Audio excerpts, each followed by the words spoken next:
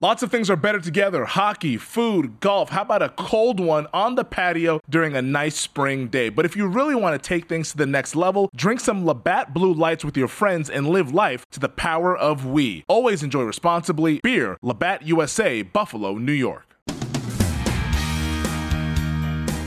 Thanks as always for checking out the GM Shuffle. It's AD and Mike, and a pleasure to have you with us. Hope everybody's staying safe, staying quarantined, practicing social distancing.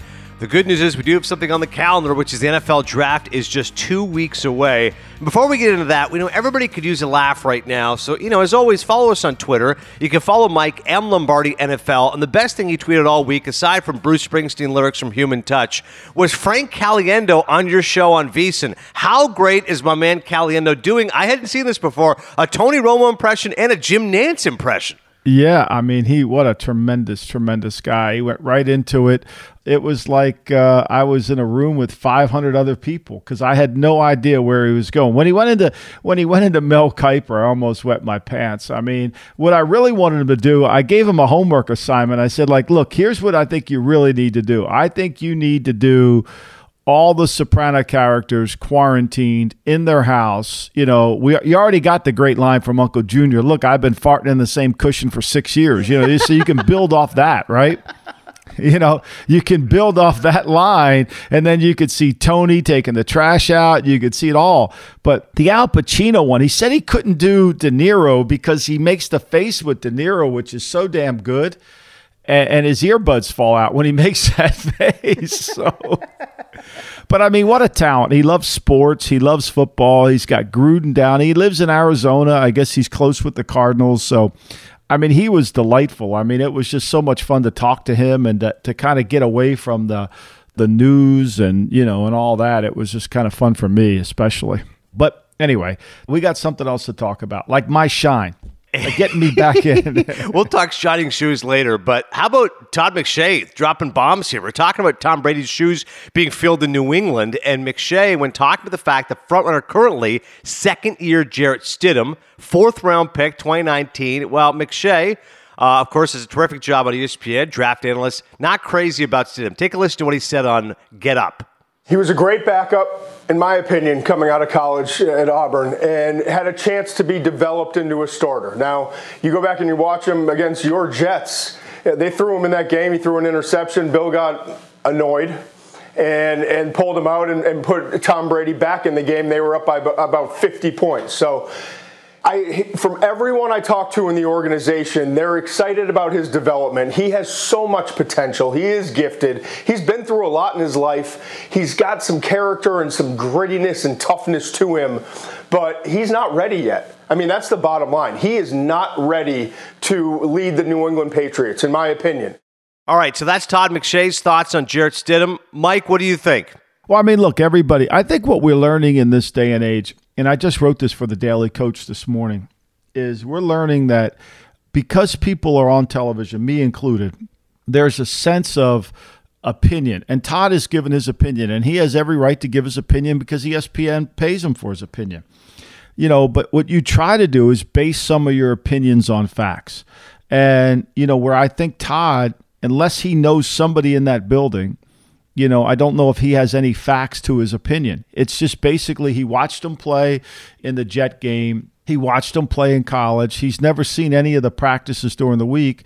So it's just an opinion. And I think that, it could be proven wrong, just like I was proven wrong with my opinion about, Doug Peterson. We all make mistakes when it comes to these opinions, but I think you as a viewer, as a consumer of information, you've got to be really careful about understanding what's opinion and what's fact. I think Stidham's way better than Todd does. I think Stidham was a better college player. I think if you're going to quote the Auburn game and use that as his, then you're not paying attention to Auburn. You've got to really understand the dynamics. Now, do I think the Patriots could easily go out and sign Cam Newton? Yeah, I think there's no doubt they could easily go out and sign Cam Newton.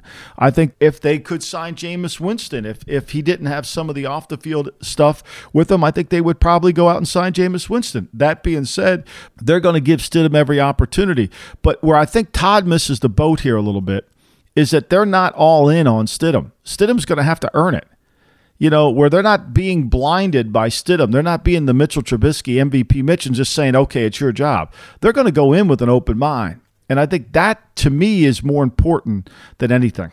And that's what I was going to say. Do you think, like, in this situation, how likely is it? Do the Patriots and Belichick specifically feel the urgency to get a Cam, to get a Jameis, to get Dalton? Or are they relatively comfortable? Like, if one of those guys ends up being available, of course they're available, but if it ends up being the right fit, that's one thing. But how comfortable are they right now, week one, saying, yeah, Stidham's our guy, let's do this? I think because of this virus, they can't get people into your building to give them a physical. It's really made it very difficult to make your team better. We've seen no real secondary market in free agency. And I think it's because of the timing of this virus and not being able to get people in.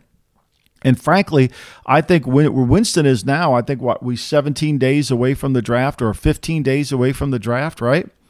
I think we're 15 days away. It's Thursday. Today's Wednesday. One thing about this virus, I have no idea what day it is. It feels like Groundhog Day, but at least Groundhog Day had Bill Murray. Yeah, exactly. Where is Bill? We need Bill Murray. I mean, anyway, I think that 2 weeks before the draft, I can't imagine Winston or Newton signed before the draft because I think they're going to want to see what the landscape looks like after the draft. And, that leads me to another subject. So like I was going through and I'm sitting here thinking, we all value these quarterbacks that we're watching in the draft. And if Todd would have kind of used this as his part for not liking Jarrett Stidham, I think it would have given it more teeth. Is if you go through from 2002 to 2019 and you break down every quarterback picked in the first round, okay? And I'm not going to include the 2019 draft, right? I'm not going to include that in the analysis. I am going to include the 18 draft, but understanding that Darnold, Allen, forget Rosen, Mayfield, all could potentially get better. But would you go through that draft and you go through every pick in the first round, you have a hard time finding blue chip players, as Parcells would say, that separate themselves. Most of the quarterbacks picked in the first of all, it's a 50-50 proposition at best. I mean, I could only come up with 15 names that were really quality players. Right? 15 names that were truly, the Aaron Rodgers, the Eli Mannings, the Phillip Rivers, the Roethlisberger, the Carson Palmers, the Cam Newtons that I counted in there, even Matthew Stafford. But there's so many of the Mark Sanchez, Blaine Gabbert, Jake Locklear, Johnny Manziel, Blake Bortles, Marcus Mariota, Paxton Lynch's, there's so many, Vince Young, Matt Leinart, Cutler. There's so many of those guys that are bust.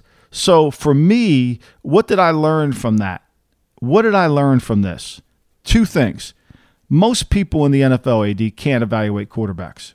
And just because Todd McShay and Mel Kiper say these guys are first-round picks and they're can't misses, because I promise you, if you go back and read all these reports, tell me, if you go back and read all these reports on Patrick Ramsey, Joey Harrington, David Carr, all of them, do you think they're glowing?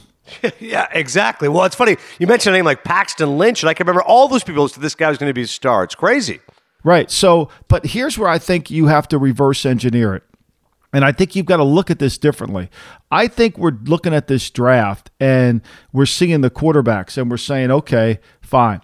The reality of the draft is where I think Todd's not giving this enough credibility is the fact that Josh McDaniels coaches Jarrett Stidham. And when you look at this list, and you see Alex Smith on here who wasn't very good until he got to Andy Reid. Or you see, Lamar Jackson who's got Greg Roman coaching him.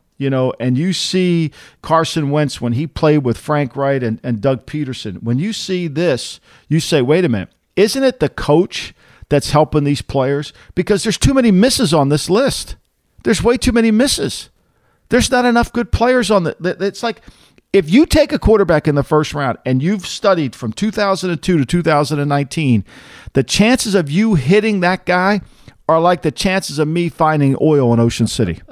And yeah, trying to find that oil well. And that's why that brings us to the issue. I think you're absolutely right, Mike, as far as mentioning the coronavirus. That's impacting things. Because what's happened with Tua Tagovailoa? I mean, listen, you mentioned Todd and Mel. I'm watching Get Up this morning. They're talking about, are the Dolphins going to pick them? Could you see the Dolphins picking Herbert ahead of Tagovailoa? I mean, you've had reports one team in the top 10 has failed Tua Tagovailoa's physical. Now, I'm sure you're going to protect your source here, so don't tell me the team, but that's at least one team that said, listen, this guy is not kosher. He is not up to speed. He is not ready to go. What do you think they saw? I mean, obviously, he's coming off a serious injury here, but that's got to get around them. If you can, at least one team failed the physical on Tua, others have to be concerned now as well.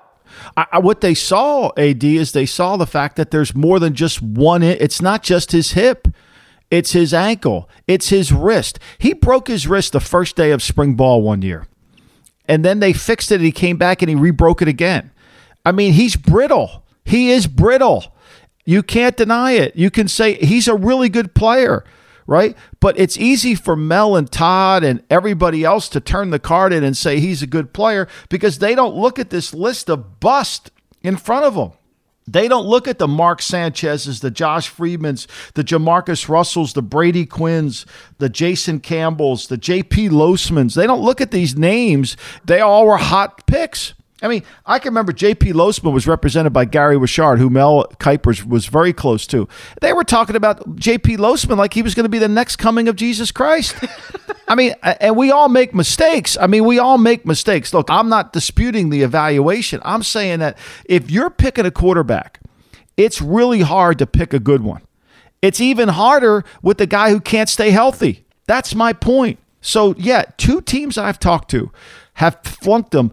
They flunked him on not just the hip, on the multitude of injuries. Like the risk far outweighs the reward. It's crazy. We know Burrow's going to go to the Bengals, obviously, and then the second quarterback now, if it's not going to be Tua, then maybe it's Herbert. I mean, it definitely opens things up a little bit. We're going to talk more about quarterbacks in just a second, but before we go to the break, I just want to quickly touch on this ESPN situation with Monday Night Football. Andrew Marsh of the New York Post reporting a three-man weave. Steve Levy, who's my guy, I love Steve. He and I coached our kids' Little League teams together back in West Hartford. Leaves could be doing the call along with Dan Orlovsky and Louis Riddick. Another option, Chris Fowler, Kirk Herbstreit going to Monday night, although ESPN apparently, according to Marchand, wary of taking their top college team away from the college game. And by the way, I saw Herbie was talking with our man Pat McAfee. You retweeted that. Herbie said, listen, no matter what, I'm doing college game day and I'm doing college football on Saturday night. Whether or not the money stuff happens, that's another issue. The current team of Joe Tessitore and Booger McFarland haven't been told they won't be back. However, they both know ESPN's been trying to hire new staff. I just want to say, Mike, we all know we get hired to get fired and we all get replaced, but this is just an awful situation for Tess and Booger to know that, listen, whatever you think of their work, they're both great guys. They're totally good soldiers, good workers. To be kind of dangling in the wind like this, that just sucks. Yeah, I mean, I think to me, like, you've already made the decision, right? You've already made the decision that you're not going to go with them. Why can't they just tell them that they're not? I mean, I've been thinking about this, AD. Tell me what you think of this. Let's just play a game. Let's say the virus is so bad that we can get back to work, but they don't want 70,000 people at games. Let's say no fans in the stadiums. Okay.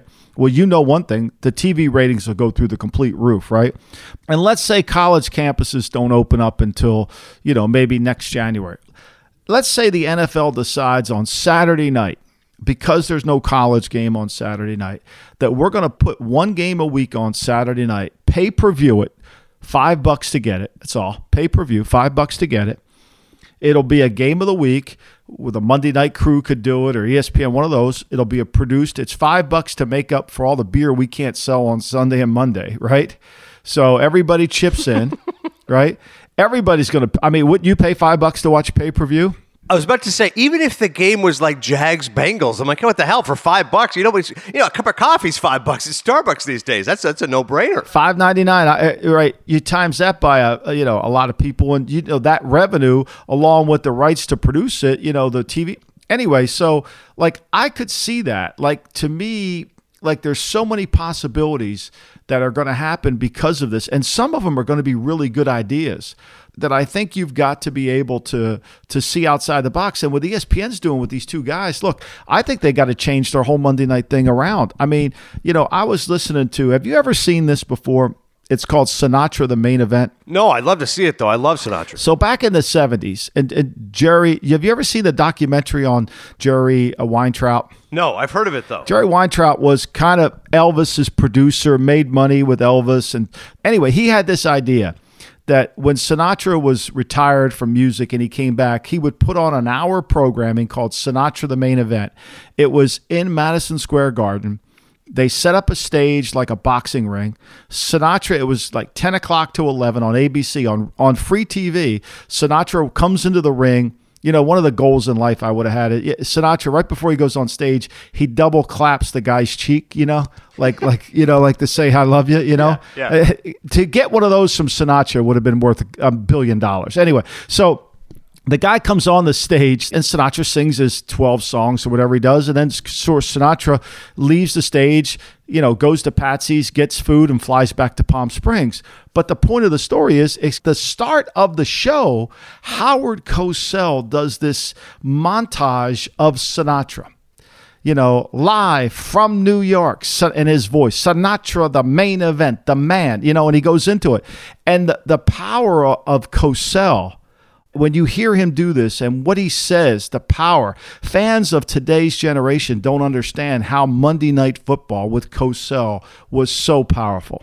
It was so powerful. And Cosell knows nothing about football, but he was able to talk and to kind of interject his commentary and knew enough about the game to ask the right questions. We missed that on Monday Night Football. Well, you're right. At that time, it was the biggest show around. And Cosell, as you noted, wasn't a huge football guy, but super smart guy, like great vocabulary, and knew how to tweak people, right? Like if you think, whatever, Stephen A. or, you know, whoever provocateur out there, there's like back in the day, Cosell could piss people off because he knew exactly what to say, particularly the guy next to him. He'd get Dandy Don Meredith upset, or he would just get people talking. So you're right. That's a lost start in terms of bringing the pizzazz to that game. But to your point about football, I agree with you, Mike. I think, listen, we have no idea what's going to happen, as you and I have said.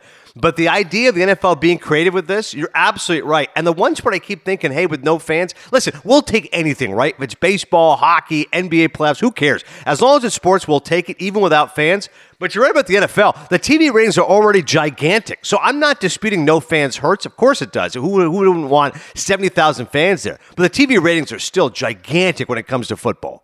No doubt. And when these two new TV deals get done, which they will, they'll be huge. And, you know, look, let's face it, Monday Night Football, you know, of course, ESPN, they're so jet-oriented because Seth Markham, the guy that runs the NFL, it is, you know, if you work for the Jets, you're going to be on the set. I mean, let's face it. I mean, that's all he wants are jet people around him. So you've got to get some personality on that show. You got to get partly entertained a little bit. And Cosell was, you know, he could annoy everybody, but he was somewhat entertaining, and he was a lawyer by trade. He had enough juice in terms of presenting his argument that you were persuaded into really understanding what he was trying to get, his point trying to get across. No question. We'll see what happens because that story will continue to evolve. But after the break, we'll break down exactly how this year's virtual draft is going to work. Once again, preview the top 10 picks. Has anything changed since last week? We'll tell you next.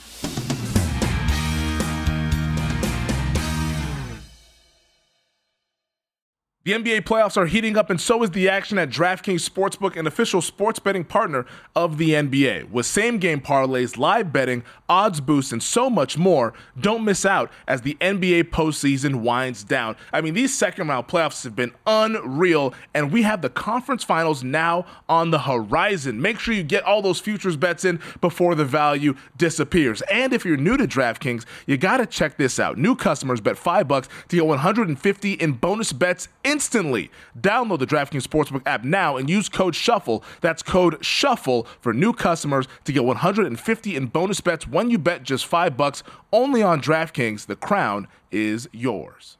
Gambling problem? Call 1-800-GAMBLER, or in West Virginia, visit www.1800gambler.net. In New York, call 877-8-HOPE-NY or text HOPE-NY 467-369. In Connecticut, help is available. For problem gambling, call 888-789-7777 or visit ccpg.org. Please play responsibly on behalf of Boot Hill Casino and Resort in Kansas. 21 plus, age varies by jurisdiction, void in Ontario. Bonus bets expire 168 hours after issuance. See dkng.com/bball for eligibility and deposit restrictions, terms, and responsible gaming resources. The virtual draft going to be awfully different this year, right? Commissioner Roger Goodell telling all 32 teams, as Mike said, 15 days away from the draft, League and club facilities set to remain closed indefinitely. Of course, this is in compliance with what's happening with the COVID-19 pandemic. Team personnel furthermore advised to be in separate locations using phone and the internet to communicate. So basically, it's going to be a virtual draft. There's going to be no more moments here, Mike and Roger Goodell, those awkward hugs or the fist bumps or the crowd roaring or when they, famously the Eagles boo the Donovan McNabb pick. You're not going to have that, but we're still going to get the draft. And of course, what makes it different is the league prohibited teams in March from conducting pre-draft visits with prospects at club facilities. So you're going virtually here with meeting prospective players. We talked previously how this is different, but listen, you got plenty of tape on these guys. You have the combine. You should be able to make your choice. The virtual draft's going to be different, but at least we get the draft. At this point, I'm just grateful we're still going to have it taking place on time.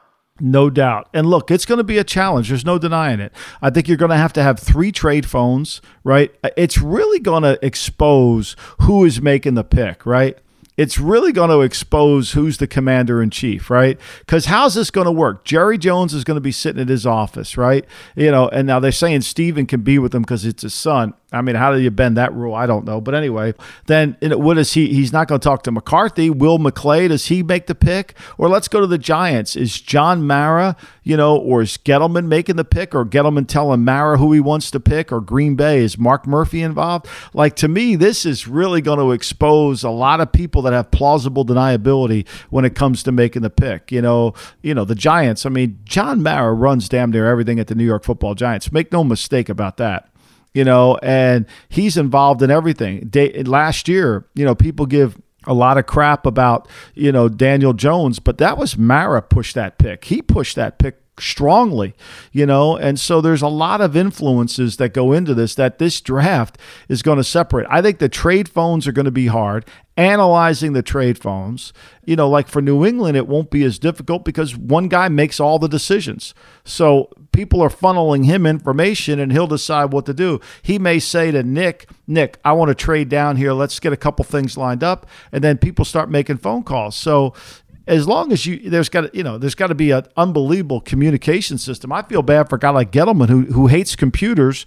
How's he going to operate? I mean, did you see this video on this kid that created the website? It was done by Business Insider, Rex Chapman, the great Rex Chapman, the former basketball player. He's got an incredible Twitter feed. He puts these inspirational videos up all the time. But he showed this kid who basically developed a website that could track the virus, updated live information on the virus, how many deaths, where it was, people that were still, really unbelievable. He was offered $8 million for a year for advertising on his website. He turned it down. The kid's 17 years old. He's 17 years old. He turned it down. He said, I'm too young to retire. I love that answer. I'm too young to retire. Me too. I'm too fucking young to retire too. I mean, I tweeted out immediately, I'd hire that kid to run the draft right now. Like that, he's in Seattle. Like if I'm John Schneider, I'm getting that kid in my office. Like that kid's going to be next to me at the draft, right? Like he's going to be next to me. But that's what you got to have. Like, I still can't figure out Instagram. Well, that's what I was about to say. A guy like you, like I'm watching CNN and, they've got these WebEx set up and like everyone's in different locations and like sometimes the feed craps out. Like, picture that, Mike. Picture the draft. They got to make the pick and all of a sudden the feed craps out. The guy's FaceTime isn't working. He's got bad Wi-Fi all of a sudden. Like, what's going to happen there? I swear to God, something stupid like that's going to happen and screw things up. I mean, it's just going to be so difficult to maneuver. But look, you got to do it. That's why I think you'll see at least in the top 5, maybe the top 10. I think we'll see trades set up before the day when you have a little bit more time to work on it. That's a very good prediction. That's a good call. Rather than in the moment where things are going to be too tricky, that's a good call. Speaking of the top 10, let's recap. I'm going to go 1 through 5, then 6 through 10. Your observations from last week, what has changed, what you think could stay the same. So Bengals, we all know this. They're going to take Burrow. Redskins, last week you were saying they got Kyle Allen after the trade. They're excited about him. The Lions at 3 take Jeff Okudah or a defensive tackle. The Giants at 4 need to draft an O-lineman. And number 5, which for many people is the most interesting team, Miami doesn't trade up. They take whatever quarterback is available, and that means, at least from what you're hearing, may not be Tua Tagovailoa. Right. Now, I think this on Miami. If I were Miami, I might take the best offensive tackle there at 5. And then I would take my other first and try to trade up to Arizona and get the quarterback that might be left. assuming that the Chargers don't take him. Maybe if they love Jordan Love. I think, McShay's got Love going in the top 10 because he loves Love. See, this is why mock drafts are so bad because, you're basically, it's not what you're hearing, it's what you think.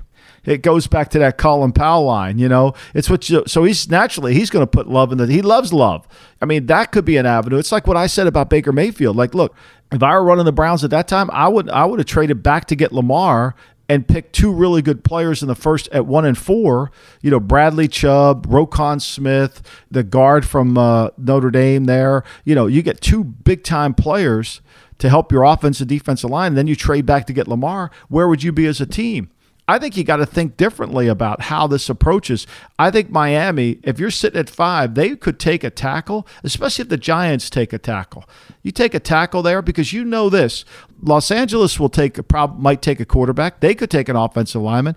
Carolina, they're going to either take an offensive lineman or a defensive lineman. They're smart. They understand it, And I think everybody's talking about what could happen, but when push comes to shove, you better make damn sure you got that offensive line taken care of. And I think that could influence this draft. That's why Tua, when you look at the history of quarterbacks picked in the first round, and you put Tua's injuries down, his wrist, his ankle, his hip, his knee, you start putting all those down and how many games he's actually played in college and he has all these injuries. And then do you really want to take that risk over a quality player? Do you really want to do that? When your chances of finding oil is really slim and none? To that point, quarterback, last week you were seeing the Chargers at 6. They're looking to draft a quarterback. We all know that with Phillip Rivers gone. After that, Panthers at 7 need to draft a D lineman. Cardinals at 8 draft an offensive tackle. Jacksonville need an offensive or defensive lineman, maybe a guy like Isaiah Simmons. And then the Browns need to get an offensive tackle. A lot of tackles here in your opinion, Mike, 7 through 10, and the Chargers at 6 looking for a QB. All of them. I mean, the Cardinals could take a corner. They need another corner opposite Patrick Peterson badly. So if Okudah made it down to them, I mean, look, if the Cardinals, they don't want to come to 3. The Lions would love to go to 8 and pick whatever's left for them at 8. But, the Cardinals don't want to come up to 3, so that leaves them out. I think the Lions, if they want to move, have to make a cheaper deal. People think they're going to have to make a rich deal. I don't think so. I think teams are indifferent to moving up. Why would you give an asset up for Tua when the guy he might not stay healthy? Again, this is not about Tua's talent. I think Tua's a really good player. But this is more about his durability and can he stay healthy. It's going to be interesting because obviously there's lots more to come to when it comes to the draft, lots of different machinations. And just a programming reminder, the week of the draft, we're going to be with you 3 times that week. So Monday, Wednesday, and Friday. Friday recapping the first round. And then Sunday night, we'll do our draft recap. That'll be posted Monday morning. So lots more draft talk coming up here on the GM Shuffle. And of course, we're back next week before we really get into the nitty-gritty, 15 days away from the draft. Coming up next, we talked about one of the greats when it comes to media, Howard Cosell. How about the king of all media, Howard Stern? He spoke to Tom Brady. You're going to want to hear what Brady had to say to him next.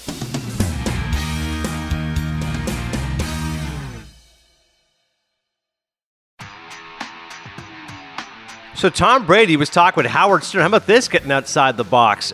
Here's a few little quotes, and I'm going to get Mike's opinion on these. Brady admitted he knew the end was near in Foxborough even before the 2019 season began, saying, quote, I don't think there was a final decision until it happened, but I would say I probably knew before the start of last season that it was my last year. I knew our time was coming to an end.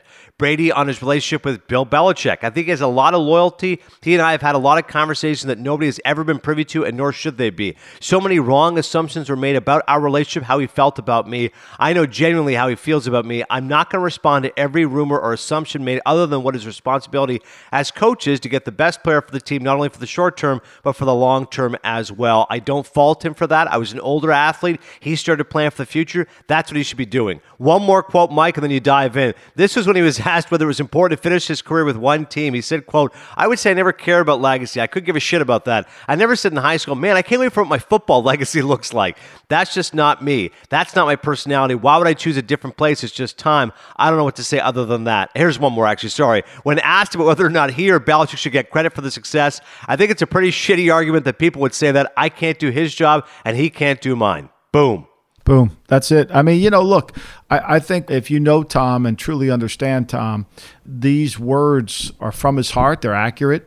I think he has loyalty. I don't think anybody's more loyal than Belichick, even though people perceive him to be disloyal the way he treats players. But the conversations that he and Tom have had that others aren't privy to, I think back to when Brady and Bill are standing on the sideline of the Saints before they get ready to play the Saints, I think in 2009, and he just said, I can't get this team tougher. I mean, that's a deep conversation with a player that perhaps nobody would have, but he's trying to explain the challenges in his job to Brady, who's explaining the challenges of his job to him. And I think Brady's right. It's a shitty argument. Who's better? No one can do. They both made each other better. And I think ultimately at the end of the day, Brady just, as I wrote about in The Athletic, Brady just got tired. I think he just got tired. And the more I read his words, I think he just got tired of being in the culture. I think he wanted something new. And he wanted something to experience outside of the Patriots. And I'm not sure if the money would have been the same if he wouldn't have just gone, just because there is a sense of freedom that he wanted to have. And I think he's entitled to it. He also spoke about confronting players. He said, if a guy isn't giving great effort, he's being an asshole, I can talk to him about that. I'd never confront him. I do it in a different way. My leadership's about connecting with someone. He also later made the point that, listen, he's going to be 43 years old. A lot of his teammates are going to be 22 years old. I've got to find ways to connect with these guys. He embraces that challenge, it sounds like, Mike. No doubt. And I mean, he was educated on, that we talked about that. Look, you got to be able to connect to these teammates. I mean, you have to connect. I mean, what people don't understand about how to create loyalty and how to create the butterfly effect is you have to almost think of a puppy, right? When you bring a puppy home, the first thing the puppy does when he comes home to you, he's scared, shaken, concerned, but once you pet the puppy, you nurture the puppy, you feed the puppy, you give him water, a week later, that puppy's ready to give his life up for you because you've nurtured, you've worked, you've engaged that puppy.